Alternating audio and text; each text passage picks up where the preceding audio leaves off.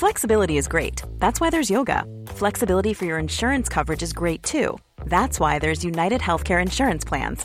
Underwritten by Golden Rule Insurance Company, United Healthcare Insurance Plans offer flexible, budget-friendly coverage for medical, vision, dental, and more.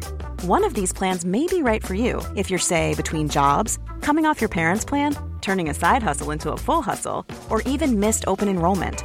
Want more flexibility? Find out more about United Healthcare Insurance Plans at uh1.com. Hello everyone, this episode is brought to you by Luke's English Podcast Premium, which is my paid subscription service in which I focus on teaching you vocab, grammar and pronunciation to really boost your English.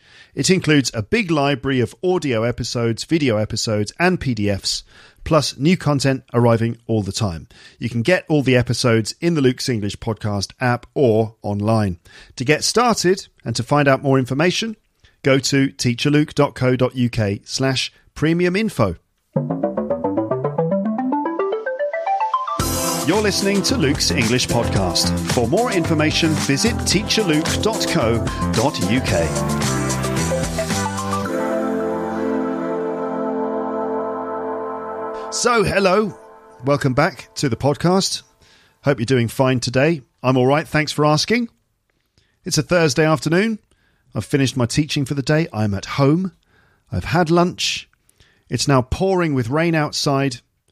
The conditions are perfect for learning and teaching English in another new episode. So this one is going to be a deep dive into English accents. And we're going to look at some pronunciation features that are common in the non-standard forms of English accents, which basically means the regional accents that differ in various ways to standard English RP, like mine.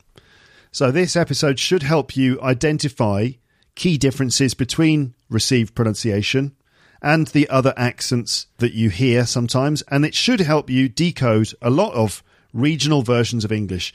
And remember, most people have a regional accent. I mean, most native speakers. Received pronunciation isn't really that common. It's only a small percentage of all the English speakers all the British English speakers in the world. Only a small percentage actually use RP. Most people have some level of a regional accent.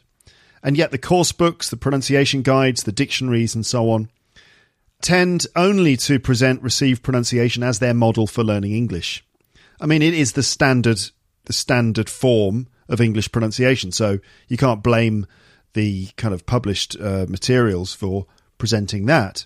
But as a result of this, if you've kind of been exposed to English through those means, then as a result, you might find it really hard to understand people speaking in the real world or in other situations like realistic TV shows and films. And maybe that's because they're speaking with these sorts of non-standard forms of pronunciation, these different accents. So this episode is about helping you understand how non-standard English accents differ from received pronunciation. But just before we start on that, though, I have got some admin. I've got bits of podcast admin and 3 announcements to make before we move on. Okay, so the first one is Wisbolep, which, if you've heard the previous episode, you'll know what that means.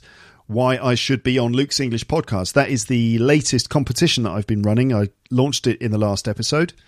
So let's see. So the latest LEP competition is now open since I launched it in the last episode, Wisbolep. If you're interested in taking part, just listen to the previous episode of this podcast to find out all the details. Now, I thought that I wouldn't get that many entries, but of course I always underestimate this kind of thing. I have received quite a lot of entries. Thank you for those of you who have entered the competition. I've already had more than I thought I would get at this stage. And now I'm worried that I'll get too many entries. And what do I mean by too many entries? Well, just too many to make it manageable, right? At this stage, the competition closes on the 31st of October. But I've decided to bring forward the end date of the competition. Otherwise, I'll get so many entries, potentially, that I won't be able to deal with them all. It'll be too difficult to kind of fit them all into episodes. The competition will become too big. There'll be too many recordings for people to listen to. So what I've decided to do is bring forward the deadline for the competition Okay.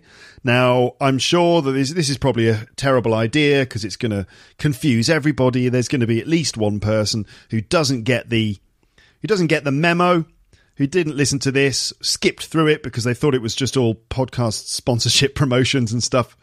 Maybe they don't realise. So there's bound to be some people who don't get the message and who are like, but wait a minute. I thought it was the 31st of October.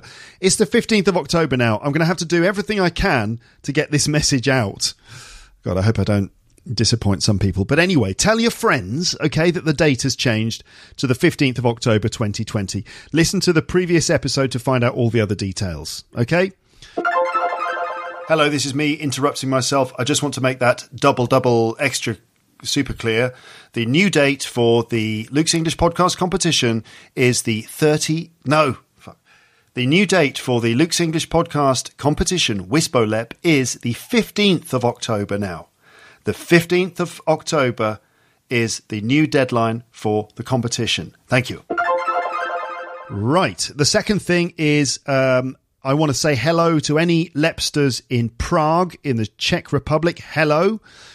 There's another Lepster meetup happening in Prague on Saturday the 17th of October 2020, of course, from 5 p.m. until probably about 10 p.m. Now, I suggest you join it. I suggest you join in, speak English, meet some like-minded people and play some board games in English, which is actually a really great way to work on your communication skills because it's fun and it makes you use English in specific ways. So the details again, Lepster Meetup in Prague. The date and time, Saturday the 17th of October from 5 p.m. The venue, Bohemia Boards and Brews. Bohemia Boards and Brews. A board, well, you know, is a board game. A brew, I suppose, is a beer. Maybe it's a coffee. You brew coffee, you brew tea, and you also brew beer. So I don't know which one it is. Maybe all three. The host will be Zdenek Lukas from Zdenek's English Podcast, who, as you know, lives in the Czech Republic and he organises these things from time to time. So Bohemia Boards and Brews is a board game cafe. Apparently lots of expats go there, a lot of English speakers go there. The owner is American. And so if you want to join in, okay, then there's two ways you should do this. The first one is join a Facebook group that Zdenek's set up called Prague Lepsters.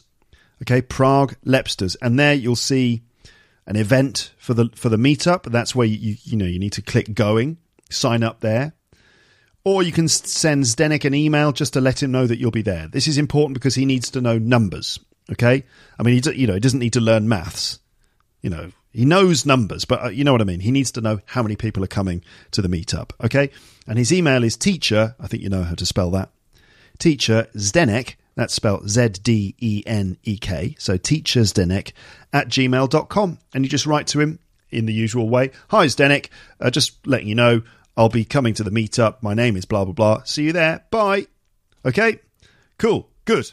And the third thing is that recently I was interviewed on someone else's podcast, and I thought you might want to listen to it. So I was interviewed on the IELTS Speaking for Success podcast, which is co-hosted by Maria Molashenko. The podcast is all about succeeding in the IELTS test. But our episode, the one that I was interviewed for, was all about how to use podcasts to improve your speaking. And we talked about approaches to using podcast episodes to learn English in various ways, including listening passively and actively, and specific techniques that you can use. Maria herself is a successful language learner, and she's a Lepster as well. Long-term Lepster, and she has loads of good input as well, so you could listen to that. It's for everyone hoping to improve their English with podcasts. You can listen to me and Maria talking about all of these different approaches, strategies, techniques, and also attitudes that you need to use in order to, use podcasts as a tool to help you improve your speaking. Okay. Also, there is a PDF summary of all our advice, which is a really nice document that Maria has produced. You can download it free. And yeah, so the PDF is a summary of all of our advice, and there's tons of advice in there, lots of useful stuff. You can find both the audio and the PDF linked on the page for this episode on my website.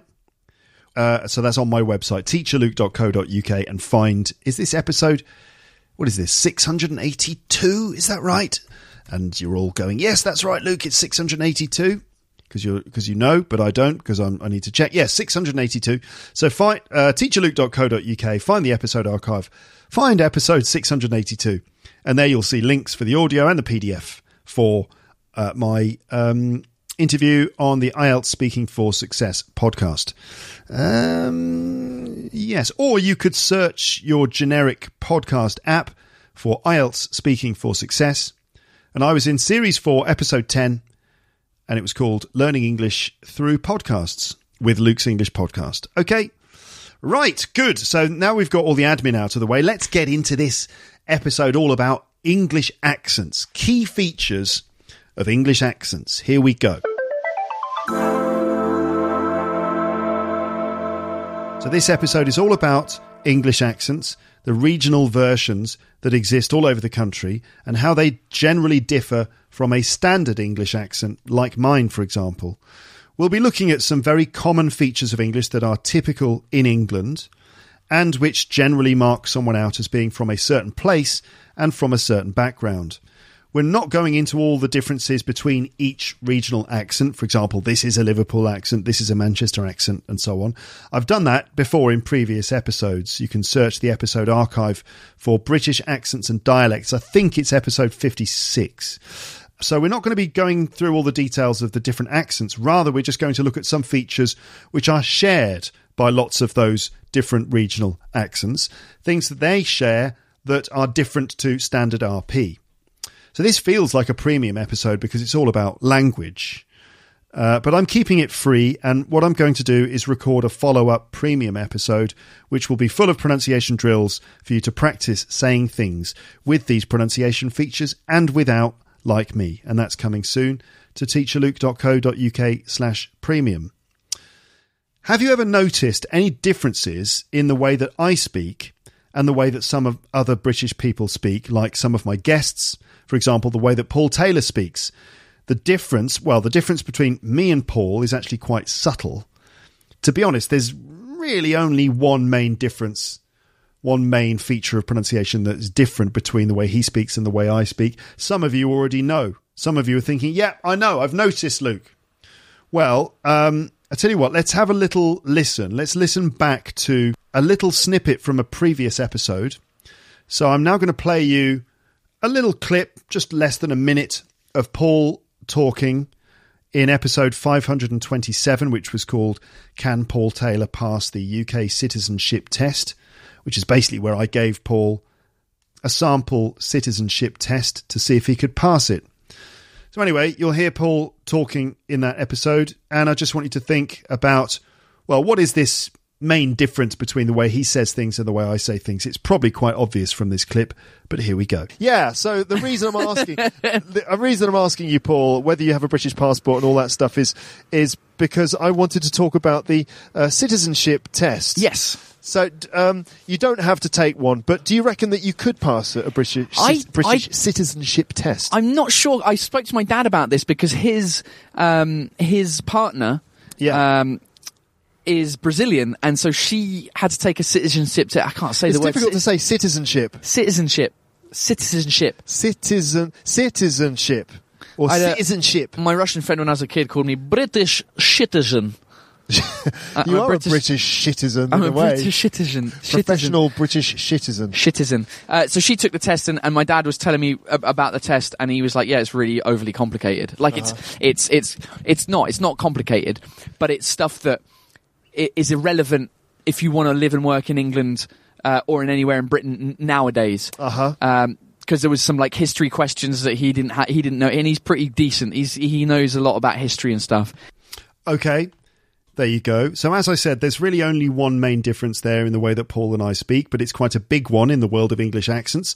Paul says things like this. He actually says it's really overly complicated, and it's not complicated, but it's stuff that's irrelevant if you want to live and work in England. And then about his dad, he says he's pretty decent. He knows a lot about history and stuff. Okay, compared to the way I might say that, which would probably be it's really overly complicated, and it's not complicated, but it's stuff that's irrelevant if you want to live and work in England. He's pretty decent. He knows a lot about history and stuff. Okay, so as you may have noticed, the difference there is the way that Paul pronounces certain T sounds with a glottal stop. So, for example, saying citizenship rather than citizenship. So the first T I pronounce, but he doesn't. Now, I might do this occasionally, and I was thinking about this earlier. Do I do glottal stops fully, or do I just drop the T's off the ends of my words sometimes?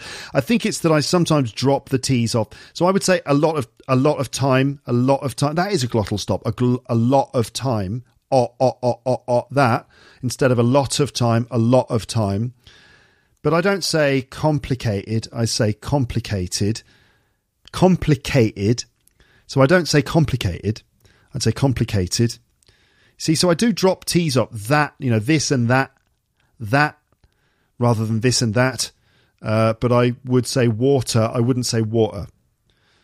Okay, so Paul uses a glottal stop and I generally don't. That's the main difference, but it's quite a big one.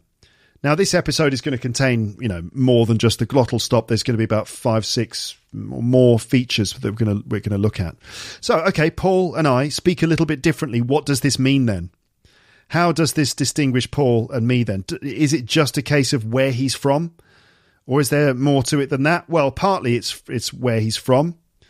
But there's more to it than that. The difference is it's really a subtle difference between the way that we speak, and which means that Paul's accent is influenced a bit more by where he comes from, and maybe he's from a slightly lower social class, but we're splitting hairs, really.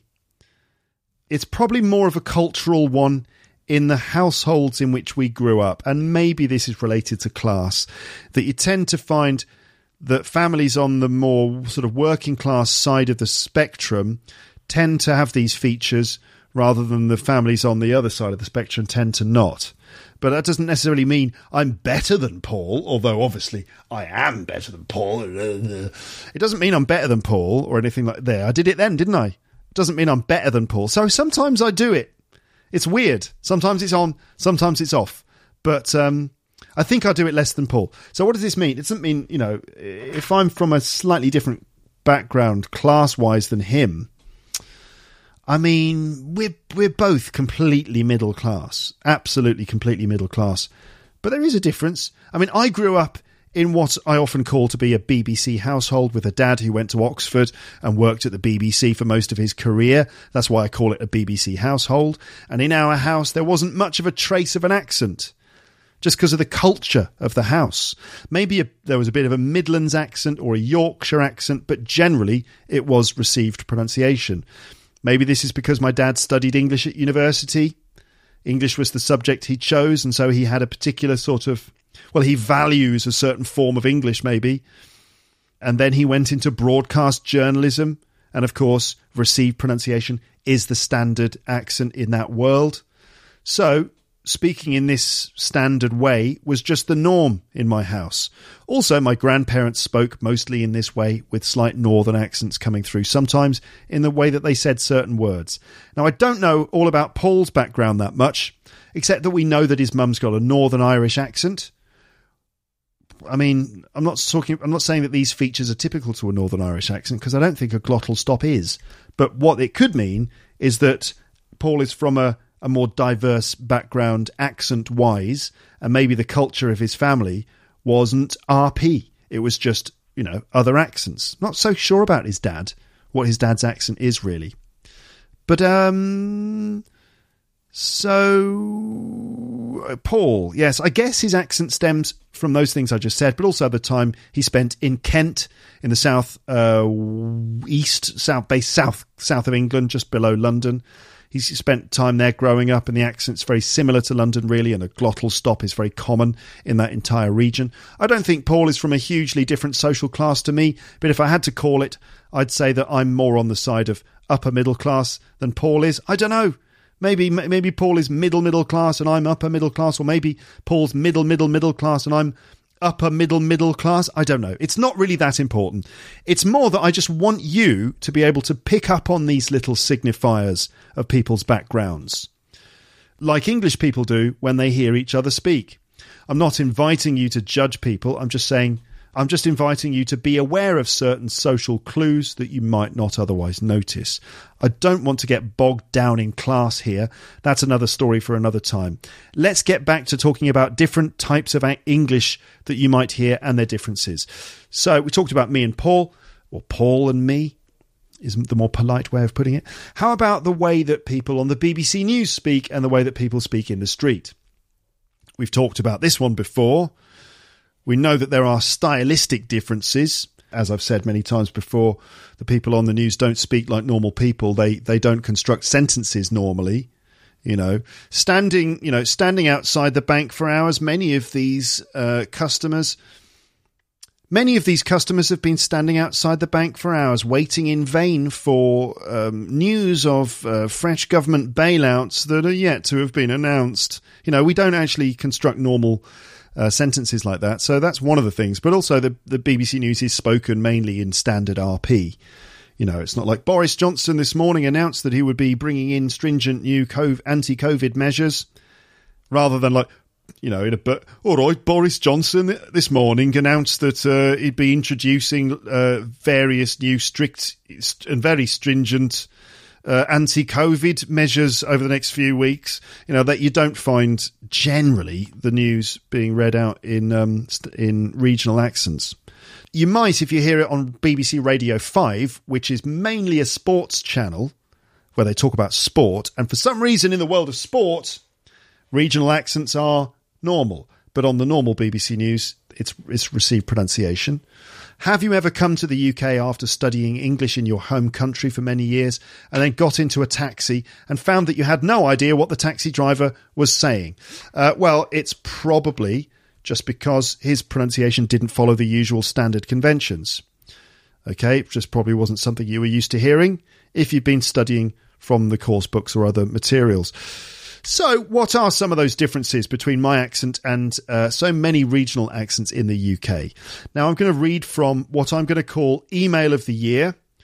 Every now and then I get an email which asks me lots of questions and also answers them at the same time, which is great. It's great because actually I just end up going, yep, exactly, right, good. Here's an email which I received flipping ages ago. It was 5 years ago, in fact. So maybe I should call this the email of the decade instead of email of the year. 5 years ago. I've only managed to get round to it now. But anyway, here we go. So this is an email from Koji Watanabe, and the email goes like this. Koji, well, I'm assuming that Koji is Japanese. I'd be surprised if he wasn't. Maybe, I suppose you could be of Japanese origin, growing up in another country. Maybe you're one of those Brazilian Japanese people. I don't know. Anyway, Koji wrote this. Hi, Luke. My name is Koji. I'm a big fan of your show. Thank you, Koji. First of all, congratulations on your marriage. I hope your honeymoon will be stunning and that you love it. Thanks very much. You can see this was 5 years ago. Yes, that's right. The honeymoon was fantastic. We took a road trip around California. It was amazing. And listeners, if you'd like to hear about it, if you are one of those Lepsters who likes to know about what I do in my life, then you could listen to those episodes. One in which I described my marriage and another one where I described the honeymoon and all the things we did. Check out the episode archive for that. I think the marriage one's called the wedding episode. So Koji continues, if I can introduce myself, I was born and raised in Japan. Okay, there you go. And moved to Sydney 2.5 years ago. However, I've been using various visual study materials, TV shows from the UK, and my English is British rather than Australian. Excellent work, Koji. Well done. Against all odds. Living and working, living and studying in Australia, you managed to get an English accent or British accent. Well done, sir. Koji gets extra points now in the next paragraph. He says, I started playing cricket and I'm deeply saddened by the defeat by England in the recent Ashes series. So bonus points for playing cricket, bonus points for mentioning the fact that England beat Australia in the Ashes. Koji says, in one episode you said you and your father loved the game, so I would love to hear you talking about it for the whole show. Well, Koji, lucky you, I did do that with my dad, and just search the episode archive for the word cricket and you'll find it. Dad and me trying to explain the rules of cricket. So, let's move on. Koji says, I listened to your episodes about the Cockney accent, Northern Irish accent, British accents and dialects, and they covered some of my questions that I would like to ask you today. Koji then writes what I guess I should describe as a wonderfully indirect Japanese request, which I appreciate as an English person because we do the same thing. And he's really worded this very well. So extra points again to Koji here. So he wrote this: I apologise in advance for asking you questions in the first communication. Only if you think it's something you might want to bring up in one of your podcast episodes, please read it through. Otherwise, you can just disregard this email. Well, only if you think it is something you might want to bring up in one of your podcast episodes, please read it. Otherwise, just disregard the email. Well, I haven't disregarded it, even after 5 years. So, my questions are about accents and dialects, writes Koji Watanabe. What follows is a pretty detailed... These are my words. Totally my words. What follows, listeners, is a pretty detailed description of different pronunciation features in British English. We know! TH sounds, T sounds, glottal stops, H sounds and more, with a few questions thrown in. So, listeners, what I've done is taken Koji's notes and worked on them. I've finessed them. I've added details, thoughts, ideas and so on, while also keeping Koji's original text. Let's go through that now then, okay? But before we go into this, I just want to make a point about accents and identity. And it's necessary to say this because... As your self-appointed teacher of English here, I feel I have a duty of care to tell you certain things. It's my job, innit? So, question for you: what kind of accent do you want? Now, when we're talking about accent, we do need to bear two things in mind, as David Crystal said on my podcast once. One of those things is intelligibility. Can people understand you?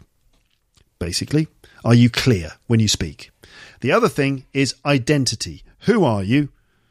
Who do you want to be? Who do you want people... what do you want people to think of you? Who are you talking to? Okay? So, regarding the colloquial English that we're going to look at now, I think it's absolutely vital to know about these different varieties and how they affect pronunciation. But should you be speaking like this too? As I said, it's totally up to you. I have said that before, I'm sure. I personally think that being intelligible is the most important thing. You might also want to sound like a local, I suppose. In that case, go for it. But in the words of David Crystal, keep it natural. Don't force an accent too much. I reckon you should just focus on being clear. Okay? So I'll give you an example. So the word knowledge, K-N-O-L-E-D-G-E, is the spelling right? I hope so. Knowledge, obviously there's a correct and an incorrect way to say that word. Knowledge is incorrect. Okay? That's wrong. Also, knowledge would be wrong as well, stressing the wrong syllable. Okay? Knowledge or knowledge, any of those things would be wrong and as a result unclear. No one's going to know if you say knowledge, like what? Obviously. But then when it comes to the word knowledge, there are various ways that you can say it with different accents. So, for example, there's, the American accent like knowledge and British English accent knowledge. Okay, that's one example. Another one might be something like citizenship, which you could say citizenship or citizenship. But if you say citizenship or citizenship, then there's a good chance that people won't understand what you're saying. Okay, because that's not clear. So accent and pronunciation aren't exactly the same thing. So I think you should focus on being intelligible, get the word stress right, make sure you're not pronouncing any silent letters and things like that. And the accent stuff is more a question of identity, which is something that you should probably try to keep natural, like be yourself. Okay, There's also the rather sensitive subject of accentism or snobbishness in accents and how people's opinions of you are affected by the way that you speak. And the fact is, a colloquial accent or regional accent, even though this is a sensitive thing to say, an accent like that can cause people to subconsciously judge you in certain ways. For example, if you say citizenship or if you say citizenship, people might see you as being less educated or sophisticated if you drop all your T's, pronounce TH sounds in certain ways, don't pronounce H sounds, and so on. Now, I'm not saying that colloquial English, can I have a bottle of water, please? Or can I, which is the colloquial version, and can I have a bottle of water, please? I'm not saying that colloquial English will make you stupid. That's obviously false. But colloquial English does carry with it certain associations, such as a working class background. Now, what am I saying? Basically, you're more likely to find colloquial English like this from a guy working on a building site than from a qualified lawyer working in a top London law firm. So which one are you? Now, if you're working on the building site with the other lads, then I expect the colloquial English would seem more appropriate. If you're doing an internship in the law firm, the standard RP would probably be more appropriate. But please don't assume that I mean that colloquial English sounds stupid or is only used by uneducated people. That's obviously not true. I know loads of educated and extremely intelligent people who speak with varying degrees of, regional inflections in their accents. I'm just saying, beware of the baggage that comes with this kind of accent. For example, my dad. So if you met my dad, right, or someone like my dad. So my dad just doesn't like glottal stops. Just doesn't like them. So if I say to him, Dad, can you pass the butter? Which I wouldn't say to him, but if I did, I'm going to change that. Not if I say to him. If I said to him, can you pass the butter? Then he'd probably correct me. And he'd say, he'd tell me, it makes you look bad, is probably what he would say. Now, certain linguists might find that to be snobbishness, but the fact is it's a common attitude. So, should you speak like this with all the features that I'm going to be presenting to you in this episode? Well, it's completely up to you. The main thing is you need to understand the varieties of English. So this episode is as much about understanding natural English when you hear it as it is about actually learning to speak like this. In my honest opinion, I reckon you should probably aim to produce standard English. Try to be clear and use pronunciation that most people understand, and let your own identity give some colour to the language, as you doubtless will be imprinting your English with influence from your first language anyway. In all honesty, it's very hard for an adult learning a second language to lose all trace of their accent. There's almost always traces of your accent in your English. That's not so bad. Your English is just one of the many varieties out there. We don't all speak the same. And that's the cool thing about English. It's quite adaptable.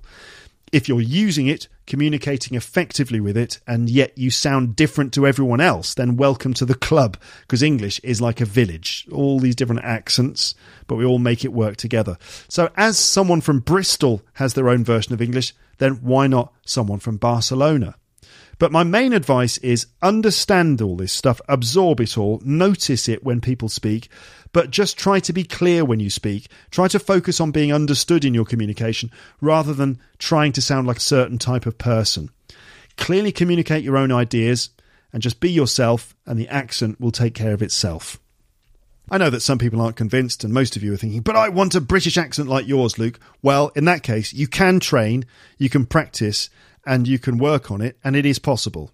Or some of you out there thinking, I want to speak like, I want to speak like Jason Statham or something, in which case, well, go ahead. It's completely up to you, isn't it, really? I think you should be yourself. But anyway, so what's the first thing we're going to look at? The first feature is what is called TH fronting. And this means that TH sounds, that's like th or the, become either f or v. That means they're produced at the front of the mouth using the lips and the teeth. So, yeah, that's it. So, whereas I would say 33, someone who does th fronting might say 33, or even 33 if there's a glottal stop in there. So I use the tongue against my top teeth, 33, but someone doing th fronting would say 33 with an F sound. Okay, and mother and father, so both of them have a th sound in them, which is a voiced th sound. Mother and father become mother and father. Okay, so 33 and mother and father. So this is particularly common in the south of England, although apparently th fronting has started to spread to areas in the north too. Okay, so 33 rather than 33, and mother and father rather than mother and father. We'll be looking at lots of examples. So let's just be clear about this. The first one is the unvoiced th sound, which is th.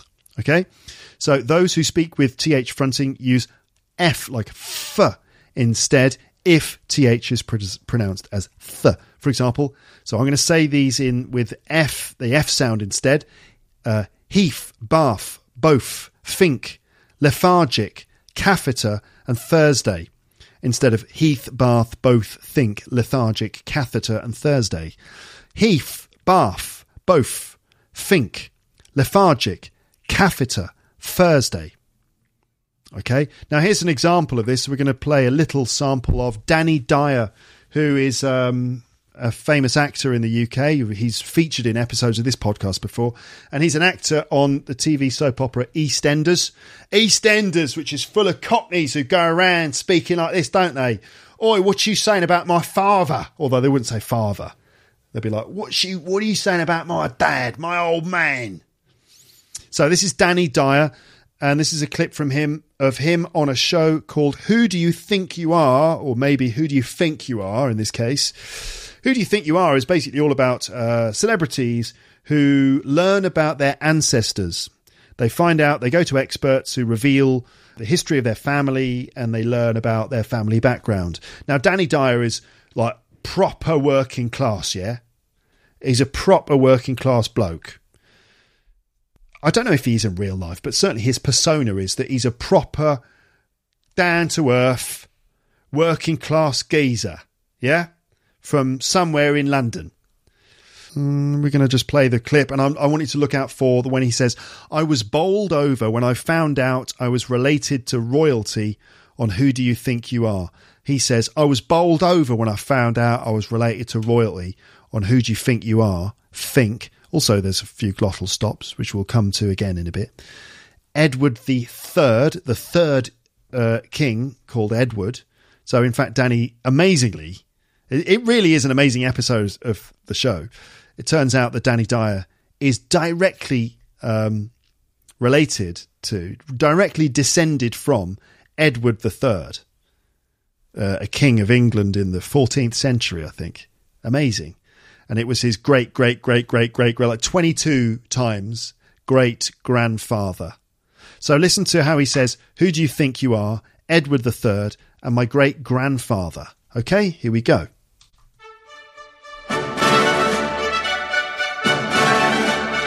By the way, we see Danny driving past Buckingham Palace in a taxi. These are all shots of Buckingham Palace and the Mall. Danny's in the back of the cab, talking to the camera.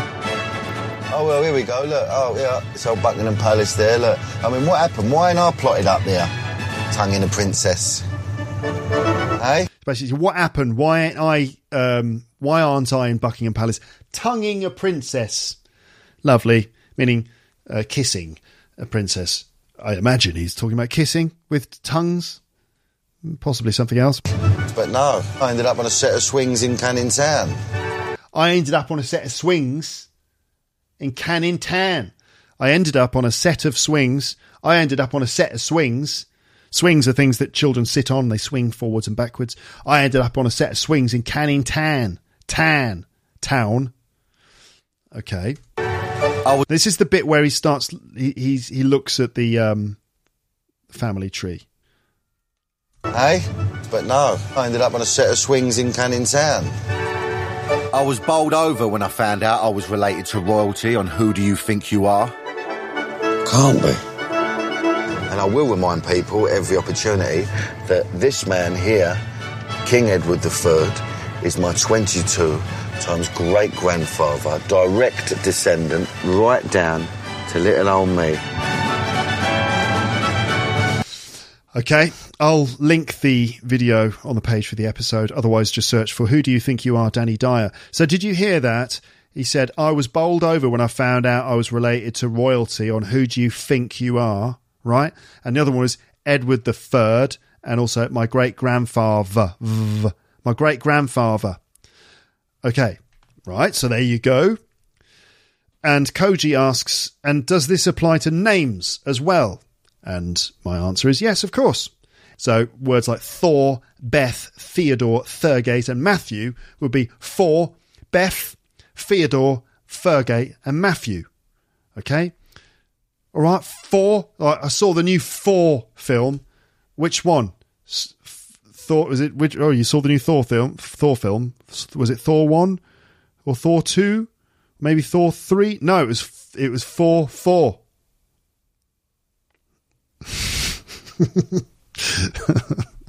You didn't see the film.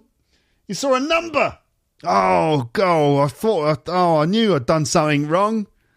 I didn't go to the cinema. I went to, I don't know, where's the place you find numbers? I went to Number Place, didn't I? Where'd you find loads of numbers? Oh, I got it wrong. I didn't go to the cinema. I went to a number shop instead. Okay, anyway. So, Thor, For, Beth, Theodore, Matthew. Yeah, Matthew. So that's the unvoiced TH sound. Then the voiced TH sound, which sounds like this, which sounds a bit like your mobile phone vibrating on a table, doesn't it? Is that a TH sound, or is that my mobile phone? I don't know. So if TH is pronounced as th, the sound becomes v, which is a v sound. Again, basically your lip doing the job that your tongue should do. The sound becomes v only when TH is used in the middle or at the end of the word. And so basically that means don't do it at the start of the word. I think, yeah. So examples are leather, like a leather. I've got a leather jacket, would be pronounced leather. Mother, as we said before, is mother. And writhe, by the way, what does the word writhe mean? Well, if you get a snake and this is a bad example because we have animal lovers listening to this podcast. If a really cruel person took a snake and shot it with a gun, what would the snake do? It would writhe around, wouldn't it? Writhing around. That's the word writhe. But yes, I'd say writhe, W-R-I-T-H-E, but it would be pronounced writhe. I shot the snake and he was just writhing around on the ground. Writhing, not writhing. And then Koji said he thinks that these ones don't have a the sound. So that's the word that. So it wouldn't be that. Those, which wouldn't be those, and them, which wouldn't be them. And I would agree with that we tend not to put that sound at the beginning of the word. Occasionally you hear TH at the start of the word becoming F or V, like that, these, those, but it's pretty rare. In fact, I think it's probably just a speech impediment, a slight speech impediment that some people have rather than an accent. So these ones over here, you know, some people have this sort of thing on their voices, don't they? These ones over here for me, those ones over there are for you. You know, they might just have a bit of a speech impediment. Anyway, it's interesting though, isn't it, that native speakers also seem to struggle with TH sounds, because learners often find this really, really hard. Yes, Luke, that is interesting, isn't it? Thank you for saying that. All right. So that's TH fronting. Let's move on to the next one, which is T-glottalization, or the glottal stop. Okay? The glottal stop, which I mentioned before with Paul Taylor and citizenship and stuff like that. So a glottal stop in English is a replacement for a T sound in the middle or at the end of the word. It's most typically associated with a Cockney accent from London. So another one that's quite typical of Cockney. But I think it's quite common in other places too. So let's hear an example of a glottal stop or 3. This is an interview with Adele. You know Adele, the singer. It's not an interview with a computer. Adele. I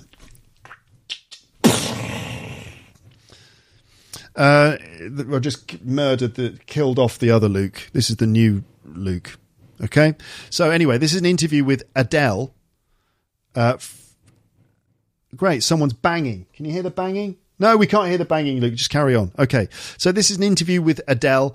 And, well, I just want you to just try to notice any glottal stops in this interview. Okay, here we go. So here Adele is being interviewed on a Swedish TV show, Skavlan. The guy is Swedish, the presenter, but he speaks English. Because, the Swedes, they just have English on TV. This is like, we're going to have an English guest on. They can just speak English because everyone understands the brilliance of the Swedish, the way that they're so good with English. And people often say it's because they show stuff on TV with no subtitles and no dubbing. It's just, here's some English TV in English. Anyway, so Adele is talking about the first time she saw one of her videos on TV. She was watching The X Factor and there was a little commercial and they showed a clip from one of her videos and she was really surprised. She couldn't believe it. Anyway, look out for the glottal stops.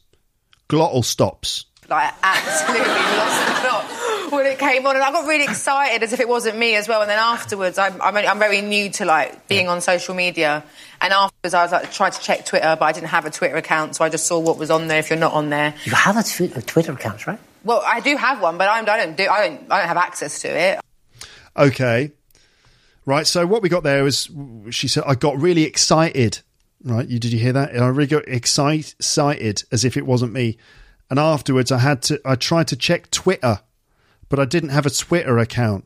So I just saw what was on there. If you're not on there. So excited, Twitter, a Twitter account, if you're not on there. Okay. So basically, instead of making the T sound with your mouth, which is your tongue going t-t-t-t-t, the glottal stop comes from closing and then opening the glottis, which is an opening between the vocal cords. Basically, it's in your throat. Not. Water. Right? Excited. You can hear it down there. That. Can you do that? Now, if you go, excited, and now go excited, excited. There's your glottal stop. So when we make a T sound, usually the tip of the tongue presses against your gum just behind your teeth. And when the tongue is released, the air and sound that comes out of it is a T sound. With a glottal stop, we make that sound from the vocal cords rather than the tongue and the gums. When we open the glottis, air is released in a similar way to when we use our tongue on our gums. So later and later. Started and started, water and water, bottle and bottle, and computer and computer. Now, we don't do this for every single T sound. It depends on certain things. Okay, so on the subject of the glottal stop, again, I would say that it's interesting to know this, but I would advise against doing it too much in your speech. It's okay a bit, but don't do it too much. I've heard learners of English who try to use glottal stops on purpose, perhaps because they've discovered that it makes you sound authentically English. But used too much and in a slightly wrong way, it can have a weird effect. So know about the glottal stop, know how to use it, but use it all the time at your own risk, I would say. Here's a quick test for you. So imagine you're a native English speaker who uses glottal stops. You could be Paul Taylor or you could be Adele, for example. Can you say these words with a glottal stop or a glottal stop?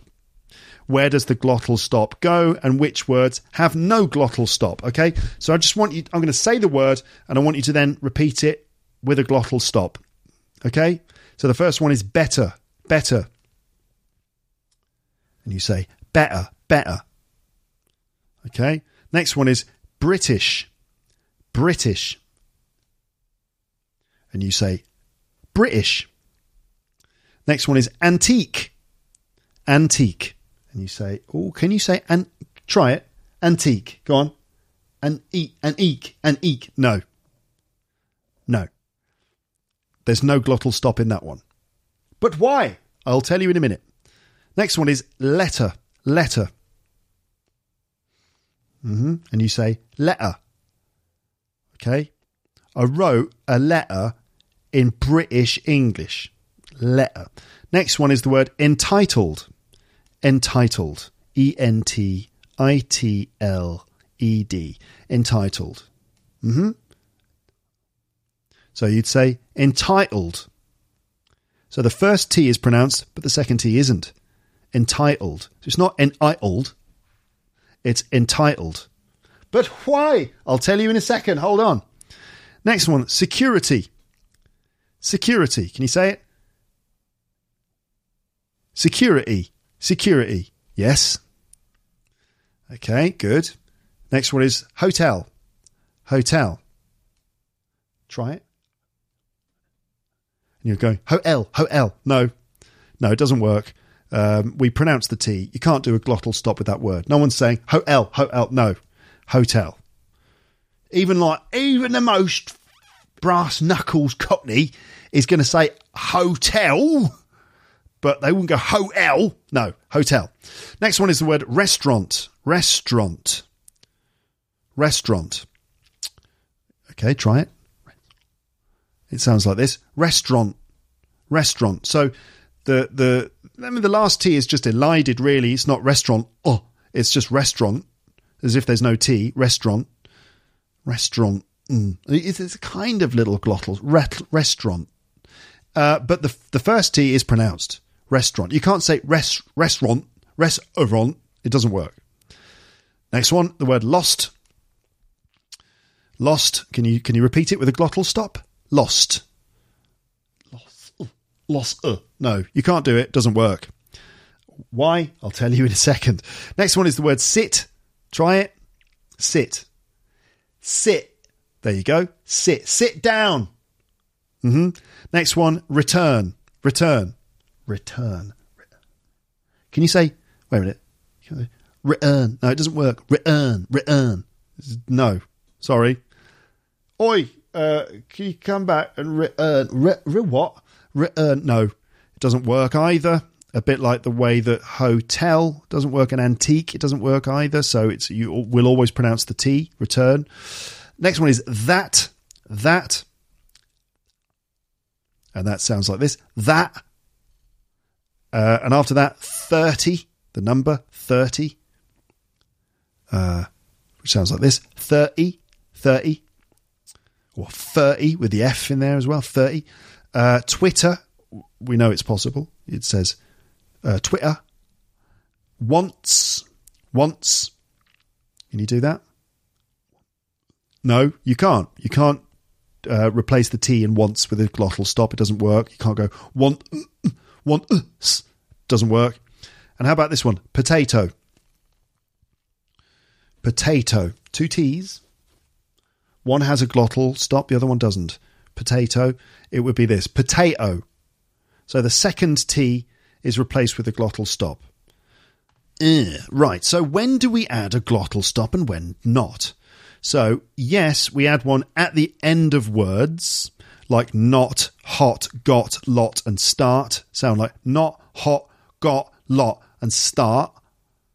Okay? You can imagine, like, saying these words, it feels like you hold your mouth open at the end, which gives you a sense of the attitude or vibe of the person saying, not, I haven't got a lot to start with. I don't know. And then the next one, after a vowel sound, we do it after a vowel sound, like previous examples, better, British. In each case, they follow a vowel sound. And yes, we pronounce them in the weak or unstressed syllable. So in the case of entitled, tight is the stressed syllable, and the tight. The second T is not stressed, so entitled. So we do the glottal stop in the weak or unstressed syllable. And in terms of when we don't do it, well, sort of the opposite of those other things. We don't do it at the start of words. It's very difficult. We don't do it after a consonant sound, and we don't do it in the stressed syllable, as I'm going to show you. Okay, like, potato, it's got two T's in it. One is replaced with a glottal stop and the other one isn't.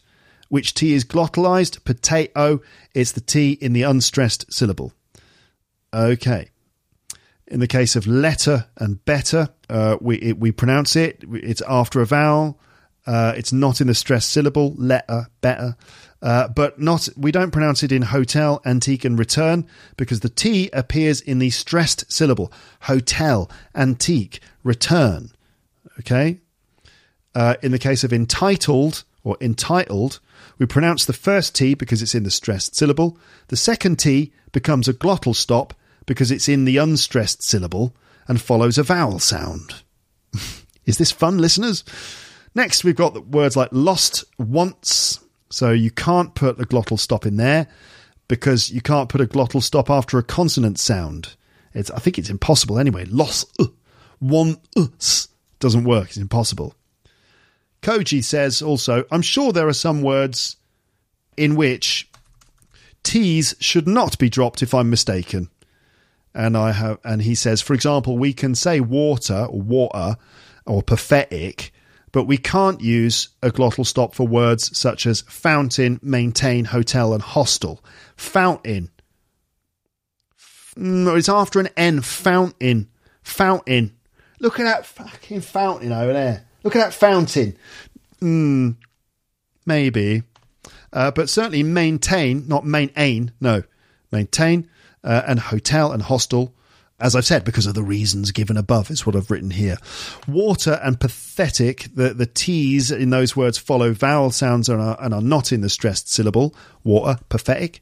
Fountain, maintain and hostel follow a consonant sound. And in maintain and hotel, the T is in the stressed syllable. Okay. If a word has two elements to it, says Koji, then we don't drop the T. For example, retrieve, a pretext. So when we are using prefixes, then these prefixes could be considered as a separate word, which is why we don't glottalize the T in text, pretext. And Koji says, are there any patterns or rules about in which T's can be omitted? And I've just said we've been through them, but let's recap. So yes, at the end of words, yes after vowel sounds, yes in the weak syllable, but no at the start of words, no after a consonant sound, and no in the stressed syllable. And Koji says, or do I just need to get the feel of it and remember which one can and which one cannot be glottalized? And my advice is get a feel for it, Koji. And to everyone, like Koji mentioned before, the best way is not to do it too strongly. I think he mentioned that. Maybe I'll remove that part. Don't push it too much and try to use it. Don't try to use it everywhere, but try it out or try it out. Try it out. Test yourself. Repeat after me. There will be a premium pronunciation episode for this with drills and all the stuff in the episode. Both the colloquial version with things like glottal stops and also the standard version, how I would normally say it. So you'll get those chances to practice with me in the premium episode that's coming. So back to my advice for Koji. Yes, on one hand, practice things like glottal stops for fun mainly, but also to learn about how these sounds are made and how they feel, which will definitely help your listening, which in turn helps everything else.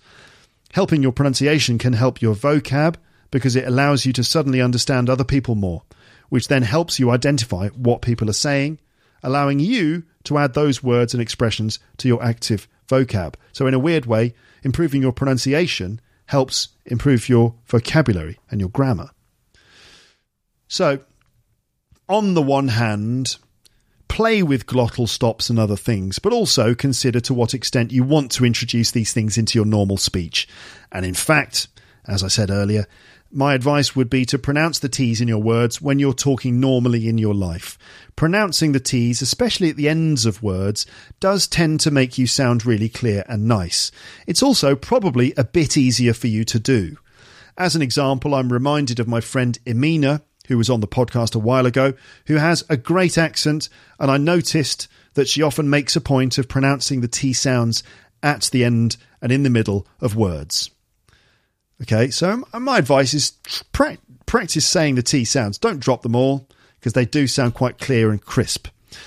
But that's just what I think. It's up to you, really. You can choose what you want to sound like and who you want to sound like. I just also want you to know what all the accents mean in the UK. Glottal stops are very natural, but you should know that some people don't like them and find them to be a sign of a lack of education. Like my dad, you know. I mean, he's not the complete snob or anything, but, you know, he doesn't like it. So, of course, it's not really true that glottal stops are a sign of low education. You can be extremely well educated and still pronounce the words with glottal stops, but there are plenty of people who just don't like glottal stops that much. Maybe they're all wrong, but the fact remains those people exist. The attitude is there. So, you know, regardless of all the arguments about the equality of accents, which I believe in, I think there is nothing wrong with pronouncing your T's. And, you know, listen to me pronounce all the words in the list again, but with the T sounds pronounced quite clearly. What list? This one. Better, British, antique, letter, entitled, security, hotel, restaurant, lost, sit, return, that, 30, Twitter, once, potato. And then we've got the other ones like entitled and pathetic, fountain, maintain, hotel, hostel, and so on. Okay. So this is especially true at the end of words where a nice crisp T sound can sound very clear and nice. For example, I think we should start. What time would you like to eat? He's intent on completing this project on budget. Okay, you hear that? I think we should start rather than I think we should start. Although, you know, I often say I think we should start. What time would you like to eat? And what time would you like to eat? And he's intent on completing this project on budget rather than he's intent on completing this project on budget. Just two ways of doing it. But the T, one with the T's does sound quite clear, don't you think? Okay, let's move on to the next one, which is H dropping, as Koji has described it, H dropping. And so this is pretty simple. This is just when H sounds are not pronounced. It's quite common in a Cockney accent, but also plenty of others. For example, in Manchester. In fact, in order to notice it, here is a clip of Carl Pilkington, who comes from Manchester, talking about getting his fridge fixed. Obviously, your fridge is the thing you have in your kitchen, and it keeps your beer cool. That's the job of a fridge, right? It's just to keep your beer cool. Okay, so listen out for Carl Pilkington talking about his fridge. He's talking about how he called a guy to come to fix his fridge. Let's notice the way he pronounces words with an H in them. So the lines I'm looking for are this. He says, let's have a look then. He opens it. He sticks his hand in. So he says, let's have a look then. He opens it, sticks his hand in. Look out for those things. Here we go. So the fella turned up, right? And he said, right, what's the problem? I said, well, I told the people on the phone that the fridge isn't working, right? So he says, oh, let's have a look then, right? Opens it, sticks his hand in. He said, yeah, it's broke. So I said, yeah, I know. That's why I called you out. The fella comes round to fix the machine. He says, let's have a look then. He opens it, sticks his hand in. So if you noticed, he says, let's have a look then. He opens it, sticks his hand in. Sticks his hand in. Let's see if we can get that bit again. Sticks his hand in. Sticks his hand in, right? You see that H, not hand, but and. Okay, so there you go. That's H dropping. But when does it happen? Now, I thought I would just add this paragraph, the next paragraph, from Wikipedia, largely because of the last line of the paragraph as a way of saying, yeah, what they said. So this paragraph is taken directly from Wikipedia. So H-dropping is the deletion of the voiceless glottal fricative, or H sound. The phenomenon is common in many dialects of English and is also found in certain other languages, either as a purely historical development or as a contemporary difference between dialects. Although common in most regions of England and in some other English-speaking countries, H-dropping is often stigmatised and perceived as a sign of careless or uneducated speech. Stigmatised. A social stigma is basically a feeling of disapproval, discrimination against something. It's basically when people in general socially don't like something. So H-dropping is often criticised as a sign of carelessness or even uneducated speech. Now, it's worth noting that social stigma related to this kind of speech. I think that you need to know that some people look down on those people who speak English like this. For some reason, this kind of speech is a sign of a lack of education or class. There it is. Of course, plenty of well-known people, successful people, well-educated people speak like this, but there is a bit of a stigma attached to all these pronunciation features anyway, and that is probably related to a certain kind of class-based snobbishness. But H-dropping is found in dialects all over England and Wales. It's more frequently found in working-class accents in England, which are pretty much the same thing as regional accents anyway. Here are some examples. We've got the word harm, heat, and behind. It would be arm, eat, and behind. He, him, her, his, had, and have. Im, is, ad, and av. Should have, would have, and could have. So it becomes should have, would have, and could have. Yeah, is that... That's not really H-dropping. That's, to be honest, in the examples of should have, would have, could have, I think I come back to those somewhere. It's more that it is a weak form of have rather than a full-on H drop. And the dropping of H in weak forms, like should have, would have, could have, is normal in all accents, including received pronunciation. So maybe that they don't really count then, I suppose. But anyway, you do often hear should have, would have, could have, don't you? Yes. We do pronounce H after saying so 100, a house, a hotel. But you might just turn it into an and then drop the H. 100, an house, an hotel. You see? And Koji asked me, are H-dropping accents applied to pronouns and names as well? For example, Heidi, Idi, Hugo, Ugo, Henry, Enry. And yes, they are, Koji. For example, this little dialogue. Hello, Harry. How's it going, Harry? Here, have you been having a sneaky look at my ass? Sorry, what? I said, have you been sneaking round my ass? Your what? My ass. Oh, your house. Yeah, my ass. For example. Okay, let's move on to the next one, which is not really it's not really accent, maybe, dialect, maybe, but anyway, I've included it because it was in Koji's email. So this one is saying me as a way to say my and us to say me. All right? For example, hey, give us the remote control. Give us it. Give us that. Give us the remote control, would you? Give me the remote control. And another one would be like, oh, no, I've lost all me fags. Meaning I've lost all my cigarettes. Oh, no, I've lost all me fags. Me, meaning my. Okay? Here's an example from an episode of I'm Alan Partridge. This is where Alan is talking to Michael the Geordie, and the character, Michael the Geordie, comes from Newcastle, okay? And Michael the Geordie is talking about, again, those of you who love animals, and I love animals too, believe me, Michael is telling Alan a shocking story about how once he discovered that a monkey had eaten all of his cigarettes, and what he did as a result, because he realised that the monkey, he said, he'd eaten all me fags. He'd eaten all me fags. Me fags, meaning all my cigarettes. You must have got up to a few pranks in your time. Why, I mind this one time, right? I was stationed out in Belize, right? And I had this little macaque monkey as a pet, right? And one day, I came back to my tent, right? And it had eaten all me fags. So I picked it up and I threw it in the sea.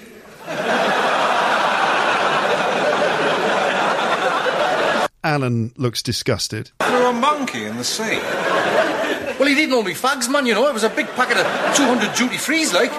You threw a monkey in the sea? That's awful. I mean, I was fishing for some sort of funny story. That's just upsetting. Well, you know, I wasn't thinking straight, right? You know, I just kind of got the red mist in front of my eyes. I just grabbed the monkey and hid it in the sea. Stop saying you threw your monkey in the sea. All I can see is a monkey spinning towards the water. Well, it didn't go straight in the water. It bounced off a rock. Oh, my... Okay. All right, okay. No monkeys were harmed in the making of this episode. So, anyway, I picked him up and he'd eaten all me fags. Okay? Now, Koji says, where can this mainly be observed? Is this very common among northerners? I think I heard this in London before, but I'm not 100% sure. And so my response is, yes, it's definitely common in the north, as we heard there from Michael the Geordie from Newcastle. Also, you hear it in pirate. You know, the way that pirates speak. Arr, me hearties. You know, shiver me timbers, which are sorts of things that pirates say. Me hearties means my friends, my trusted friends. Shiver me timbers is like what a pirate says when they're shocked or surprised by something.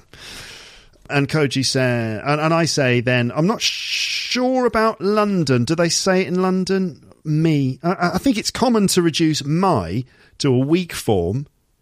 For example, I called my girlfriend my girlfriend. That's not me girlfriend, you know. So it's not a full-on me. I don't think so. So I think common around in the north especially, yes. And Koji says, again, is this not applied to the beginning of a sentence? For example, wait until I pop my shoes on. Wait until I put my shoes on. Pop, to pop your shoes on. Wait until I pop my shoes on. So yes, definitely. And I think this is Koji who wrote this example. He thinks this is an example of when you wouldn't say it. So my date was cancelled at the start of a sentence there. So my date was cancelled. I think that actually you can use me at the start of a sentence. For example, this in a sort of a northern accent. What's the matter with you? Why have you got the ump? You meaning why are you in a bad mood? What's the matter with you? Why have you got the ump? Oh, me bloody date cancelled on me, didn't she? Me bloody date cancelled. All right. So I think this is largely found in the northern part of the UK, and I found it very interesting, says Koji. And he continues, I wonder if hearing the Tohoku accent is nearly the same experience for you, hearing people from the north speak. What's your impression about the accent? Well, I should say those accents, really, because there are many. Those accents. Basically, what do I think when I hear a northern accent? I'm not sure, really. I mean, basically, I don't think that much. I just think, this person is from the north. I don't really think that many things. But a northern accent does kind of conjure up certain feelings. I mean, it just makes you think of the north and all the things that involves. So north, old, you know, in many cases, former industrial cities. It's a bit colder up there. There's a suggestion that northern people are a bit more friendly. I like northern accents. I don't think there's anything particularly different about a person with a northern accent. Although people in the north, as I've said, are often said to be more friendly, more open to visitors, more down to earth and proud of where they come from and stuff like that. But I don't know, really. It's very hard to say. What do I think when I hear someone with a northern accent? I don't know, really. But I like it. That's for sure. I'm just going to play you a sample of Peter Kay, first of all, and then a sample, and then a more, let's say, normal, reasonable sample. So this is the sample of Peter Kay. This is from a TV show called That Peter Kay Thing. Peter Kay is an English stand-up comedian from, I think, Bolton. I think he's from Bolton, which is in sort of the greater Manchester area, Lancashire. And in episodes of That Peter Kay Thing, Peter plays the parts of different characters. And in this one, he's an ice cream man, a man who sells ice creams. And in this clip, he's talking about how his father was an ice cream man. So he's, you know, it's like it runs in the family. He said his father was an ice cream man, and his father, the problem was that his father was too soft, and that everyone used to take advantage of him because he was too soft. For example, the children would be pretending to have accidents, and as a result, he would be giving them out free ice creams, free mini milks. So anyway, it's just him angrily talking about how he doesn't like being a milkman, an ice cream man, because he doesn't like the kids. But his father was a great ice cream man because he actually cared. He actually liked kids, but it made him soft. All right. Generally, what I want to do is I just want to play you a sample of Peter Kay speaking in this kind of fairly strong northern accent, Bolton accent, just to give you a kind of a flavour of what it feels like. But this is quite an extreme one. I'll play you a more reasonable one in a moment. But this is Peter Kay, the ice cream man, talking about being an ice cream man. Here we go. Right, this is going to get difficult. He speeds up as he goes along. I'll explain what he's talking about. Okay? Right, here we go. Zip it. My father was a great ice cream man. I'm good, but he was great, you know. He knew all about tradition. He'd be out all weathers, rain, hail, snow, blow, it never bothered him. Everybody loved him, but he said when he died. What do you think made him so special? Oh, for the kick-off, he actually liked kids. Do you, Daddy? No. They make this job a misery, kids. Bane of my life. You know what they used to do to my dad? You know what they used to do to him? They used to slap the back of his ice cream van, right, and then lay down in the road, right? He'd break thinking he'd hit them. They'd be lying there pretending to be in agony. He'd be handing them free mini milk through the serving hatch. They did that to him for years. He fell for it every time. Harry's problem. Lovely man, soft as shite. They won't do that to me, though. I have a bang on the back of the van and I see him lying in the street. I tell you something, they better get the power back in the legs before I reverse it. It'll be bye-bye Sunday football, bastards. Oh, my God. I love that clip. I think it's absolutely hilarious. And I'm playing it, I'm thinking, have I played this on the podcast before? It's possible. After 680-something episodes, you start to lose track. But anyway, let me play that through again just to clear it up for you, okay? Zip it. My father was a great ice cream man. My father, is that me father, or me father? Anyway, my father was a great ice cream man. Zip it, man. I'm good, but he was great, you know. I'm good, but he were great. He, not he were great, you know. He knew all about tradition. He knew all about tradition. So, I mean, a lot of this is just... A lot of this is just, the accent is sort of in the vowel sounds. Great. Not great, but great, and other things like that. But some of the other things we've been talking about have turned up here, like H dropping and so on. He'd be out all weathers, rain, hail, snow. He'd be out all weathers, meaning he'd be out as an ice cream man in any weather. He'd be out all weathers, but he says weathers, not weathers. He'd be out all weathers, rain... What is it? He knew all about tradition.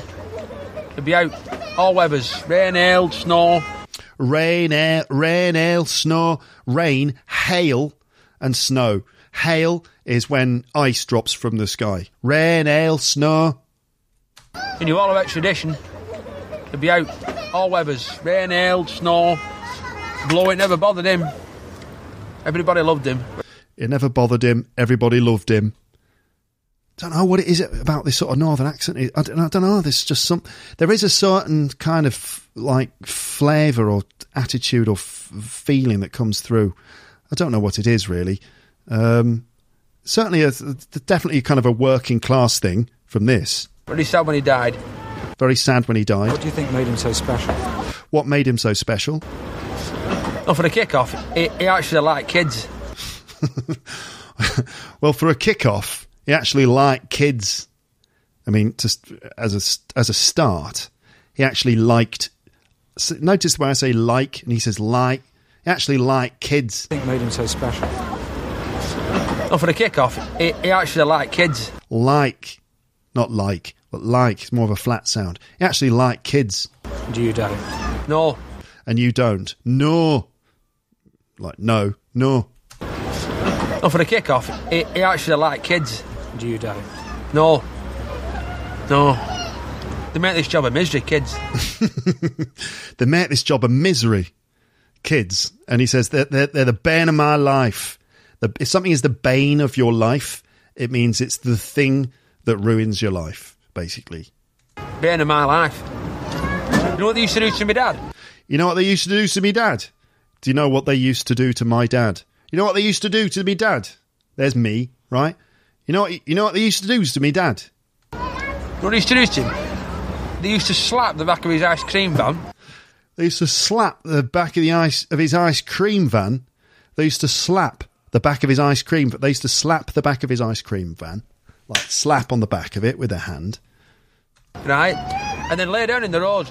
And then lay down in the road, and then lie down in the road. So the kids are slapping the back of his dad's ice cream van, and then lying down in the road, pretending that they've been hit. And he's handing out free mini milks from the serving hatch. Anyway. Right, he'd break thinking he'd hit them. He'd break thinking he'd hit them. Like, oh God, did I hit someone? They'd be lying there pretending to be in agony. They'd be lying there pretending to be in agony. They would be lying there pretending to be in agony. Agony is like severe pain. He'd be handing them free mini milks through the serving hatch. He'd be handing them free mini milks through the serving hatch. He'd be handing them, so there's that H drop. He'd be handing them free mini milks, these are ice creams, through the serving hatch. That's the window on the side of the van. He'd be handing them free mini milks through the serving hatch. He'd break thinking he'd hit them. They'd be lying there pretending to be in agony. He'd be handing them free mini milks through the serving hatch. They did that to him for years. They did that to him for years. Not they, but they did that. They did that to him for years. He fell for it every time. He fell for it every time. And he's looking sort of lost into the distance here. Like it's a very sad, tragic thing that happened to his father. He's not going to let this happen to him. And then he says... How his problem? Lovely man, soft as shite. That were his problem. Lovely man, soft as shite. Shite. That's a cracking swear word in English. It's not shit. It's shite. Lovely man, soft as shite.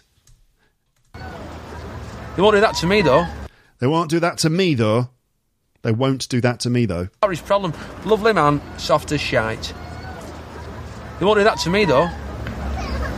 I have a bang on the back of the van and I see him lying in the street. I tell you something, they better get the power back in the legs before I reverse it. It'll be bye-bye Sunday football, bastards. Oh, God, that's a long one.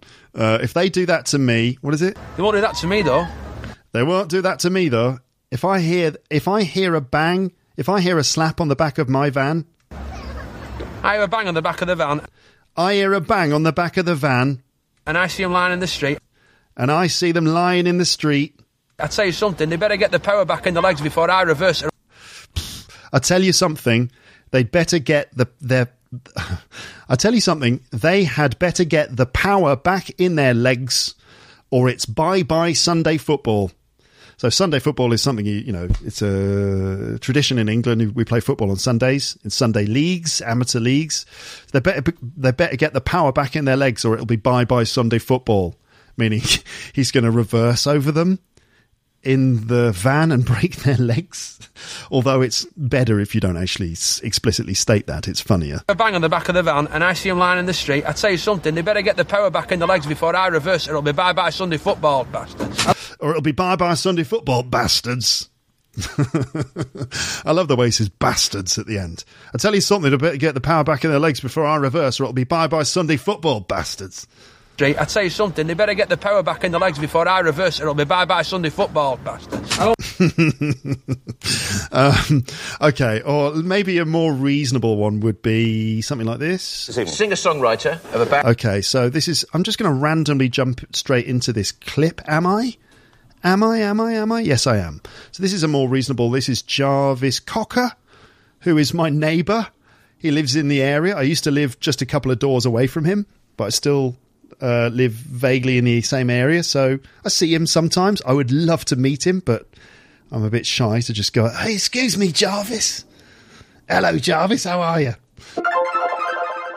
Hello, I'm just interrupting here because the really weird coincidence, something that happened yesterday. So this is me from the future recording this after I recorded the rest of it.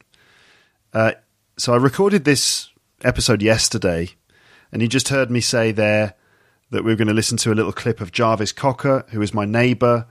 I would love to meet him. I keep seeing him around, but I'm too shy to actually go and speak to him. But I've always really wanted to actually speak to him because Jarvis and me are neighbours, and I'd like to kind of speak to him and get to know him because he's brilliant. So I said that yesterday. And then after I'd finished recording, I stopped. I went out to do some shopping and to go and get my daughter from school. She's at school now. And I was walking down the street, and who did I see walking the other direction, walking past me down the street near where we live? Of course, Jarvis Cocker. There he was, unmistakable, because I've learned how to recognise him now. He was wearing a mask, but there he was, walking down on the other side of the street. So those of you who know Jarvis Cocker will know, you'll know the story. But those of you who don't know, basically, he's a rock star. Okay, he was most famous for being the lead singer in a band called Pulp back in the 90s, one of the Britpop groups. Huge star, a massive star, and not just famous. I'm not just interested in Jarvis because he's famous, but Jarvis is just great. He's amazing. He also does a really good podcast, which is called Wireless Nights. But anyway, those of you who know Jarvis will be suitably impressed, right? And you may, if you're a long-term Lepster, you've probably heard me mention Jarvis Cocker lots of times before, and about how he lives sort of just down... Well, he used to live just 2 doors down from me. Now he lives around the corner from me. And how I would so love, A, to actually go up to him and talk to him, and B, invite him onto the podcast. Anyway, so yesterday, finished doing the podcast in which we talked about Jarvis, and then I saw him, and I thought, right, I've got to talk to him. I've got to do it this time. So I kind of walked up to him. We were walking past each other. I said to him, "Hey, I've just been listening to an interview with you," I said. And he was like, "Oh, all right." And I said, sorry to stop you, sorry to bother you. I don't want to, take up any of your time. I just felt that I had to talk to you because we're neighbours. I keep seeing you around, and I'm a big fan of your work. So I just wanted to say hi because I used to live 2 doors down from you, just over just up there. And he said, "Oh, I don't live there anymore. I've just moved, but I'm still on the main street." Anyway, it was.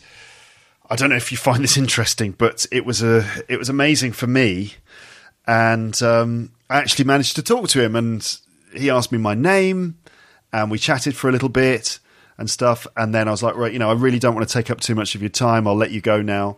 But he was willing to talk to me a bit more, and then at the end he offered me his hand to shake his hand, and obviously we were both like, "Oh no, we can't do that anymore, can we?" So we bumped elbows, and said goodbye. And so, that's interesting, isn't it? I've made my first contact with Jarvis, and maybe next time I'll find a way to invite him on the podcast, because I completely failed to invite him onto the podcast yesterday, even though I had the opportunity, because I could have said this. I could have said to him, "Oh, I was just listening to an interview with you, by the way, blah, blah, blah. Oh, yeah, because I do a podcast for learners of English, and I was looking for samples of people with northern accents, people with accents that are different from mine. And I thought of you, and we listened to a clip from 2001 in which you were on the Jonathan Ross show. And then maybe, if that would have been a way for me to tell him that I've got a podcast, then I could have said to him, you know what, it would be amazing if you were to come on the podcast. Anyway, we'll see. I just thought I'd have to tell you that. For those of you who are Jarvis fans would be like, wow, that's amazing. Everyone else is like, so what? Carry on with the episode. But anyway, I actually met Jarvis yesterday, which is a huge coincidence considering I recorded all of this yesterday. Funny that, isn't it? Funny the way life goes. Anyway, let's listen to Jarvis Cocker now from 2001 in an interview with Jonathan Ross, who's a famous TV presenter from England. Okay, so this is Jarvis Cocker. I'm quite modern. I've got a mobile phone. Yeah, but you've only just got one, haven't you? No, I've had it for about 6 months. So this is Jarvis Cocker, who comes from Sheffield. Let's just listen to him talking. I haven't really prepared this specifically. This is him talking to Jonathan Ross. There you go. Talking about whether he's got a mobile phone. I can do text messaging and that. And are Are you internet friendly? Ambivalent. I don't know whether I'm actually friendly. But I can do it. I can do the stuff, yeah. I can log on. Yeah. That's what you're saying, isn't it? That's what you say? Yeah. This was recorded in 2001, by the way. Okay. So you're coming up to date with us now? Yeah, I'm down with it, yeah. Okay. Because I have an image of you as being kind of like the Alan Bennett of pop. You know, you're this sort of guy that's a nice thing, once again. People keep thinking I'm being mean, I'm not. But the idea that you sort of cherish older things, you like the kind of way things were as much as some of the things from today.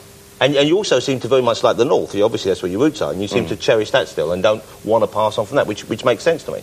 So basically, Jonathan there, who speaks with a London accent, he's saying that he associates Jarvis with old things, and he associates him with the North, which is something that Jarvis has always kept and not moved away from. Well, I don't know. You're saying I'm stuck in the mud then, eh? No. Someone who's a stick in the mud is someone who never changes. I'm saying it's a good thing, but it's charming, but it's very different, because most people, especially in the music business... So Jonathan's doing most of the talking here, unfortunately. They all seem very intent on being cutting edge, up to the minute, being seen to know everything else that's going on, and you don't. And that's one of the things I like about your band, is you seem to sort of exist on your own. Well, I mean, that's just what I'm like. I like to go on I'd rather go for a kind of gentle stroll down somewhere that I've not been before, rather than go to some kind of exciting boulevard with lots of flashy lights. Lots of flashing lights. So Jarvis is from Sheffield, which is in Yorkshire. I don't know. The question is, what do I think when I hear northern accents? I can't really answer the question. I just think, you're from the north, aren't you? And everything that means. I like hearing northern accents, and I enjoy all accents. There's a certain lyrical quality to any northern accent, which is a pleasure to hear. The way, the intonation, the pronunciation is different. It's enjoyable. Now, on the subject of northern accents, I thought I'd play this to you as well. This is a pretty excellent tour of the north of England in accents, which was originally broadcast on BBC Radio 4. It's recorded by dialect coach Elspeth Morrison, and she pretty much nails all the accents here in the north of England. See if you can follow each accent as she goes around the map. So I'd like you to imagine a map of the north of England. Right. Now think of north of England. Most of you are probably going, don't really know what it looks like. But you can imagine the north of England is a bit like a triangle, let's say. Let's just say it's like a triangle, okay? So the north of England is a bit like a triangle, a right-angled triangle, okay, with the longest diagonal side on the left. See what I mean? All right, so the top of the triangle would be, which is sort of, the top of this triangle is on the right, you see. Okay, the top of the triangle is Northumberland, which is bordering Scotland, and below that on the northeast you have Newcastle and Middlesbrough, and from there she goes down the left side of the triangle to the northwest, which is actually sort of near the bottom left corner of the triangle, and you get parts of Lancashire, Liverpool, and moving inland you get Manchester. And there are some mountains there called the Pennines, which run between Lancashire and Yorkshire.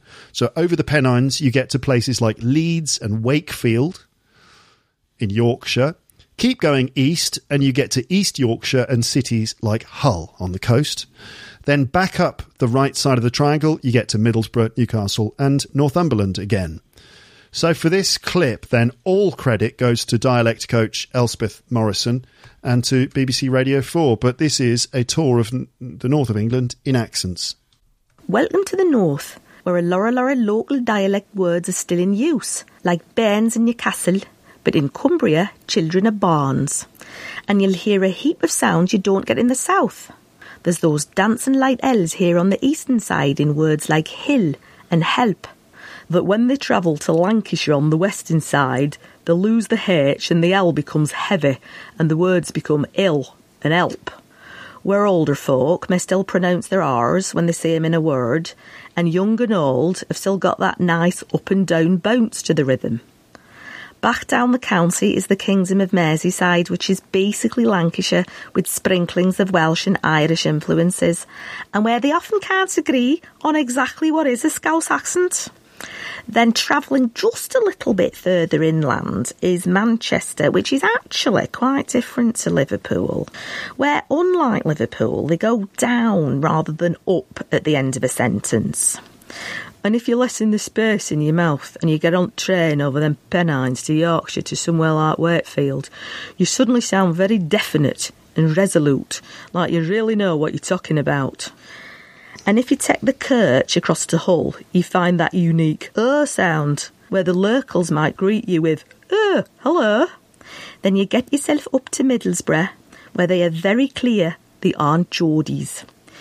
People sometimes say it's hard to understand Geordies, but frankly, you've just got to listen a bit better. In old Northumbria, the R can be made at the back of the throat.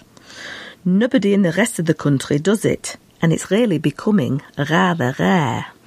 And right down in the south of the north are some very expensive bits of Cheshire, where you'll find slightly affected people who can sound rather like Hyacinth Bouquet. Okay, thank you again to Elspeth Morrison and BBC Radio 4 for producing that. So, more from Koji. He said, like Tohoku people do not mix their dialect with Kansai dialect, these Japanese dialects, you wouldn't speak with your received accent with the ones above, would you? I've added the would you. And I've written, no, unless it's for fun and I'm imitating different accents. Sometimes I slip into different accents when I speak or when I'm around the house. Like my accent might shift a little bit if I'm with mates who are from Birmingham, or accents like London accents. So I do shift it around, but normally depending on who I'm with and if I'm just having fun. And Koji says, I know it is weird if I speak with an accent, but my workmates say I do not have Japanese accents. Okay. I guess, Koji, I guess when you speak English, right, you don't have a Japanese accent. I wonder what Koji sounds like. All right, there. My name's Koji, and I'm from Japan, but I've learnt English from listening to northern dialects like this. All right, how's it going? I'm Koji from Japan. And then Koji says again, please just ignore this message if you think it's inappropriate for me to ask you those questions. Not inappropriate, Koji. Not inappropriate at all. Thank you for the message. In fact, I'm going to add some more things. So I'm going to add ain't as well. And I'm also going to add in it. So ain't, this is more a dialect feature really than a pronunciation feature, but it's worth noting anyway, since we're talking about, received pronunciation and not received pronunciation. People who speak with received pronunciation generally don't say ain't. So you might have heard ain't, you might have heard it in songs, films, TV series, lots of other places. For example, he ain't coming, I ain't got no money, ain't no mountain high enough, the famous song, Marvin Gaye, Tammy who? Oh dear. Marvin Gaye and Tammy Terrell. Okay. Who sung Ain't No Mountain High Enough. So ain't either means be not or it means have not, basically. Like in all of these examples. So isn't, you can have isn't, aren't, am not, haven't and hasn't. They can all be ain't. For example, this isn't my car would be this ain't my car. Aren't, those aren't your keys. Those ain't your keys. Am not, I'm not lying. I ain't lying. Haven't, they ain't finished yet. And hasn't would be like finished, she ain't even started yet. Okay, now I'm using a sort of London accent there. It's considered to be an error, in fact, but it is very common. Now here's a quick task for you. I'd like you to convert these lines into correct English, quote unquote correct English. So here we go, the first one. I ain't finished yet. And I ain't finished yet would obviously be I haven't finished yet. Okay? So the next one is he ain't smart enough. He just ain't smart enough. He just ain't smart enough. Would be he just isn't smart enough. Smart meaning intelligent in this sense. You ain't coming with this. Well, you ain't coming with us. You're staying here. You ain't coming with us. You're staying here. Would be you aren't, or you're not coming with us. You aren't coming with us, or you're not coming with us. You ain't coming with us. She ain't got time to hang around with us. She ain't got time. Would be she hasn't got time. And you know I ain't lying. You know I ain't lying. You know I'm not lying. This is actually quite common in double negatives, which normally are not considered correct, but you do hear them in sort of different versions of English. For example, I ain't done nothing wrong would be I haven't done anything wrong. Okay, she ain't done nothing all day, or she ain't done nothing all day. She ain't done nothing. She hasn't done anything. And we ain't said nothing to no one, meaning we haven't said anything to anyone. Huh. Okay, and since we've had ain't, we might as well include in it. Actually, just before we move on to in it, I wanted to make a point about ain't. And I was just thinking about my time living in the West Midlands when I was younger and listening to my friends who had that accent. And they would sing, instead of saying ain't, they would say ent. So, for example, I ain't seen it would be I haven't seen it. Ent, which it's a bit more like ENT, although you wouldn't write it like that. I ain't seen it. I remember distinctly when I first moved to the Midlands after having lived in London for about 10 years, I definitely noticed things about my friends' accents that I used to kind of comment on to my parents and stuff. And they would say, instead of I haven't seen it, it would be I ain't seen it. Sin. I ain't seen it. And, I've seen it at the cinema. Meaning I've seen it at the cinema. But anyway, it would be ent. I ain't seen it. I ain't coming. Ent. And I wouldn't be surprised if ent is also something that you would hear further north as well. All right, we ain't even started yet, for example, instead of ain't. All right, but anyway, that's ain't. Let's move on to in it. So in it, now this one mainly replaces isn't it, and it's very common. At the end of sentences, right?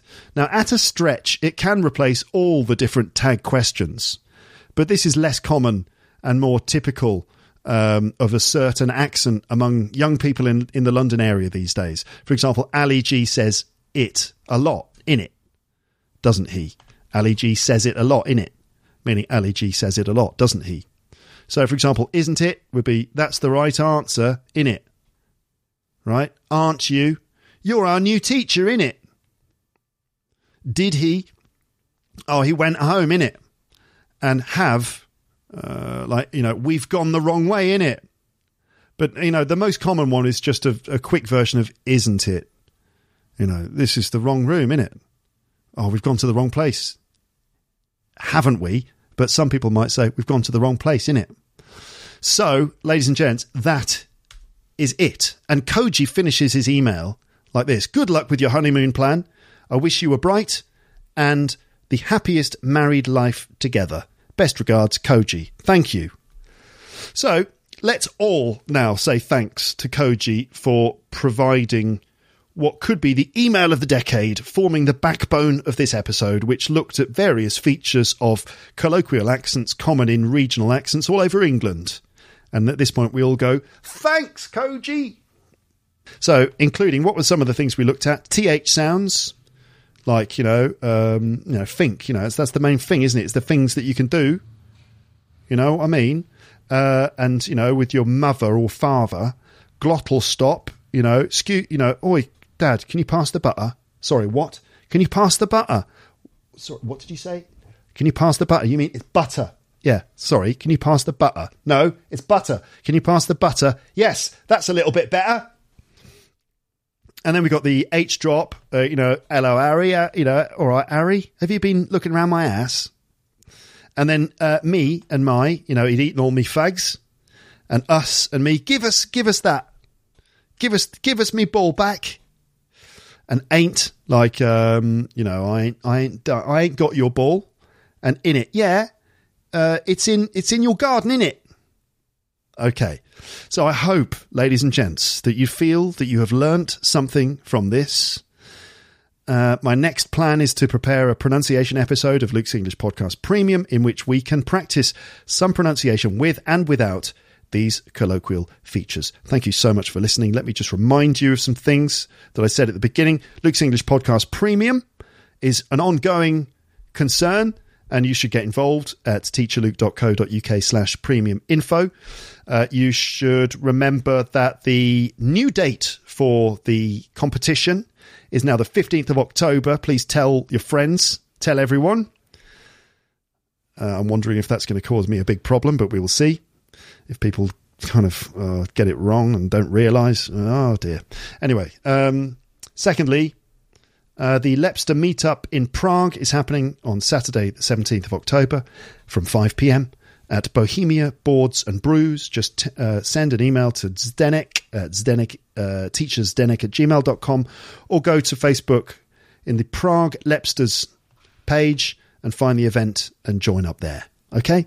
And also, don't forget, you can listen to me talking to Maria on the IELTS Speaking for Success podcast, in which we give all of our advice on how to use podcasts as a tool to improve your speaking. Okay? And that is available on the page for this episode too. It's a good episode. There's lots of good advice in it. Okay. Thank you so much for listening, everybody. Do leave me your feedback, as ever. I like to hear from you, as you know. But for now, it's just time for me to say goodbye. Bye. Actually, before we go, I thought I'd make this episode just that little bit longer by adding something at the end here. So this is Jack and Dean. I'm going to play you a little audio clip from a YouTube video of Jack and Dean, who are radio presenters on BBC Radio 1. And this is them reading out song lyrics as if they're being spoken by an angry northern dad.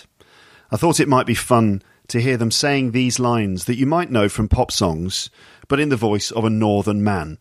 There's quite a lot of laughing in this, which might distract you a bit, and some things might be a bit unintelligible, meaning difficult to hear.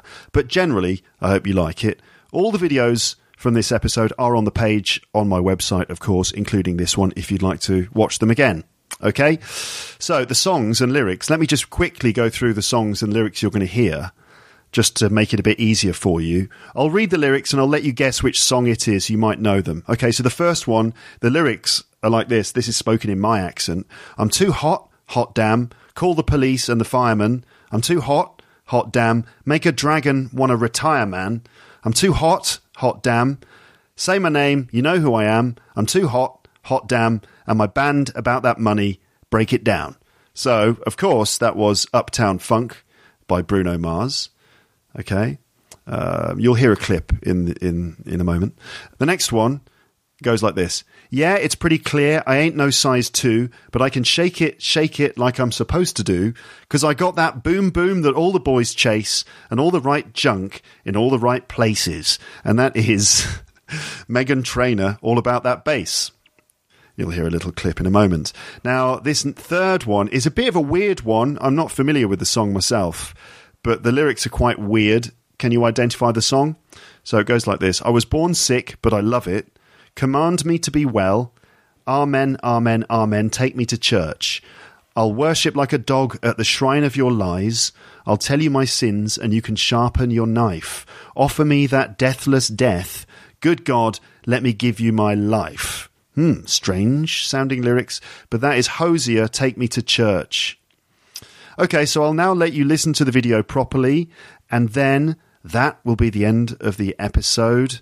Again, thank you for listening, and I'll speak to you next time. You can now listen to Jack and Dean reading through those song lyrics in the voice of an angry northern dad. Okay, here we go then. What's going to happen now is I'm going to read out some lyrics to Dean from popular songs, but I'm going to do it in an accent. I'm going to try and do a northern sort of Yorkshire accent because it's like the closest I can. We're slightly northern, so it's like the best I can do. Okay, here we go. I'm too hot. Hot damn. Call police, firemen. I'm too hot. Hot damn. Make a dragon want to retire, man. I'm too hot. Hot damn. Say my name, you know who I am. I'm too hot. Hot damn. Hot damn. I'm a bad about that money. Break it down. Break it down. Break it down. Oh, wow, I wonder what that song was. I'm too hot, Yeah, I thought was it Uptown Funk? It is Uptown Funk. That was weirdly hypnotising. I mean, I saw your face just out of the corner of my eye. You're enjoying that? Yeah. Do you want another one? Sure. All right, cool, fine. Sure. Like you've got a choice. You haven't got a choice. Here we go. Okay. I'm gonna do it. Like I'm feeling like I'm an annoyed dad every time I try and read this out. Okay, an annoyed northern dad. Here we go. Yeah, it's pretty clear. I ain't no size 2, but I can shake it like I'm supposed to do, because I got that boom boom that all the boys chase. Oh dear. Where is this taking place, this conversation? Like, there's his skinhead at a bar. Do you know what? I ain't no size 2. And I got all the right junk in all the right places. That's all his mates at the same time. What was it, Dean? Was it Meghan Trainor, all about that bass? Yeah, it's pretty clear. I ain't no size 2. Yeah, it was, yeah. That was horrific. Thanks very much. I mean, I'm really enjoying this game. Oh, man. Okay, let's do the final one. Okay, are you ready? You've done well so far. 2 out of the possible 2 that you could have got. Okay. I think this is the hardest one, because I'm not sure how well you know this think song. This is the hardest one? And all I'm going to be thinking now is constantly, like, where is this conversation happening? Because I don't know why I just, for some reason, just go annoyed dad with Northern. I don't know why that's happened. Okay. With my pint, here we go. I was born sick, but I love it. Command me to be well. Amen. Amen. Amen. Amen. Take me to church. I'll worship like a dog on that shrine of your lies. I'll tell you my sins, and you can sharpen your knife. Offer me that deathless death. Good God, let me give you my life. Northern Dad got quite philosophical. He did, yeah. Didn't he?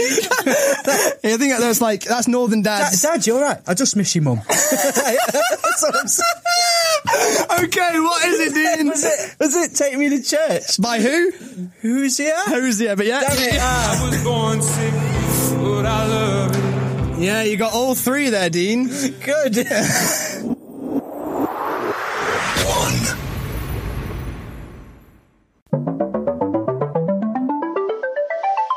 Thanks for listening to Luke's English podcast. For more information, visit teacherluke.co.uk.